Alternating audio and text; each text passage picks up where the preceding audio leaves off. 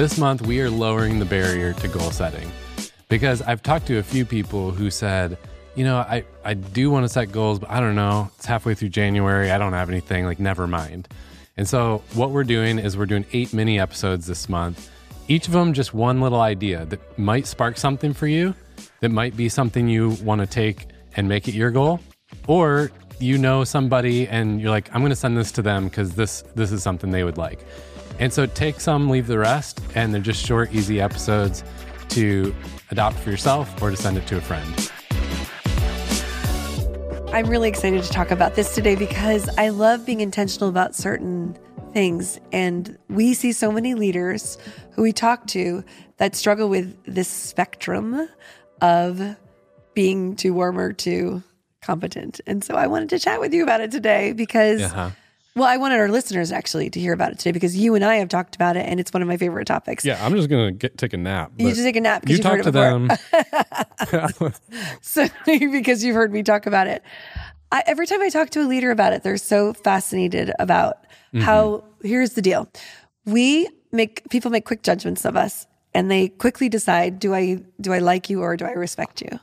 And I just think that's fascinating. We don't even realize it subconsciously, but we meet people and we think, do I like you? Do I respect you? And so there was this study done by Amy Cuddy and Susan Fishke. I like to say her name. And she did this whole thing around, am I too warm or am I too competent? And I think that it's just a great place to pause. And so going into the new year, it might be a great reflection question for yourself to think, which side do I lean on? Can you explain both? Yeah. Like I would say the warm is I'm too like happy and feeling and you like me and I make you feel so great. And especially I'm in the workplace. I'm very like relational, socially warm, like very easy to talk to. Yeah. And then on the competent side, I know so much. I have so much information. I am absolutely the expert in my space. That is the competent side. Yeah. That's the extreme, the other side there.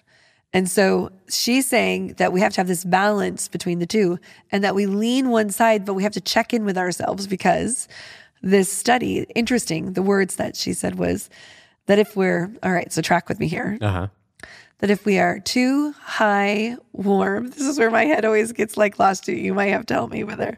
If we're high warmth and we're low competency, that people feel pity for us. They're like, oh, it's like, I mean, think about it. Like if you're too warm, I've made this mistake like, before. Oh, you don't know anything. You don't know anything, right? In my younger years, for sure. In fact, I remember coaching someone at Capital One who had a very casual personality, and she went for an interview and she came into my office and I said, how did the interview go? And she goes, I felt something. I felt something I learned was that I brought my casual personality into that interview and I won't do that again. She goes, I did not come across like I knew anything. Yeah. And I was like, that's such a great learning to bring that like casual, but you have to say something about what you know. Yeah. It's like the Mindy Kaling on The Office. Yeah, right. But Mindy, that's right. Interesting because you kind of came from more of a background or a world of the high warmth. Yeah. I came from engineering where it was high competence, no warmth. Right, no warmth. We both now live in a world where you do need the balance. Yeah. And so wait, explain the other sides then. Oh, high competence, low warmth. People actually don't like you. It's envy. Yeah. They're like, ugh. And isn't that interesting? Because so many organizations because also warmth and competence can become a cultural norm in a company. So you have companies where competence and being smart, that's who we recruit. That's what we celebrate. Yes. That's like the goal. And so it becomes the elevated thing. But then, you have a whole group of people who you think that, I've been in this place too. I think that if I'm being really smart and showing everything I know, that's going to impress you. And actually it just turns you off. And you're like, I can't wait to be out of this conversation. Yeah. Because it's annoying. It's annoying to talk to the know-it-all. Yeah. I just think that the choice of word in the study, though, is interesting. And I'm not sure I agree with it, but I get what they're saying. Because if you read the whole study, it says that person, high competency, low warmth, it basically is saying that people don't like that person. But their choice of word was envy. What do you think about that word? Yeah, I It's a think weird, strange word. I know. I wouldn't say envy, but I think I understand what they're getting at. I would frame it as intimidation. So I'm thinking about certain people. Well, lately we've been rewatching Newsroom, and Oh yeah, and so Will McAvoy, the main guy, the news anchor, he's super high competence, low warmth, and you just feel intimidated even watching him. Yeah. But they also, all the people in the office, there's that. They get nervous around him because he's so smart, and you feel like you're going to make a fool of yourself. Yeah. Or you're not going to say something fancy enough. Or like, it's almost that intimidation. I see how that could also be envy. yeah. I get the feel that they're going for, and then if I love this is the ultimate goal is that if you're high warmth and high competence, people admire you. I mean, that's the word that came out of the study was admiration. That they're like, I love working for that person because they feel a sense of warmth, but they're also so smart. Yeah. That balance there. And yeah, it doesn't mean you have to be 100% both all the time. Yeah. You can turn them on. It's like hats you put on and off. So one way I think about it, and it seems to work well, is in a work meeting situation. I'm going to start off with warmth. Let's connect. Let's build some trust here and rapport. Right. Then we get to work. I'm going competence hat. Yeah. And now let's like be smart and get some stuff done. And then at the end, it's back to warmth. Let's like end on a connected note. Yeah, you have to know something in your workspace. It would be nice to know something. You can't just connect, I know, right? And then I think, of course, it's interesting, another choice of words, which was low warmth, low competence was just contempt. It was a little bit dismissive, you know. Who is that person? I know, right? both, yeah. Ouch. I know. Ouch was how I felt about that word. Yeah.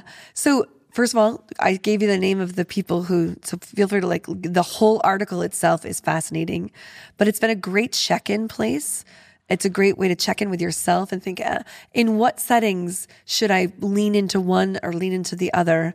And what is my natural one and how do I pull out the other? Yeah. And I think that's maybe that's a starter for somebody listening as a goal this year or a theme. Yep. It's like, hey, which one of those do you want to try to lean into more? Or maybe your goal is just to figure out where you land in that and get some feedback from people. Yep, simply that.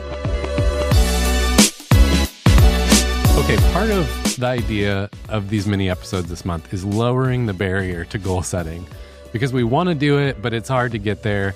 So I just want to give you permission. If something sparked for you in this episode, you can take that and leave the rest. Like ditch some of it and take the part that works. So some of you have been listening from the beginning when my co-host Tommy Thompson would talk about this idea.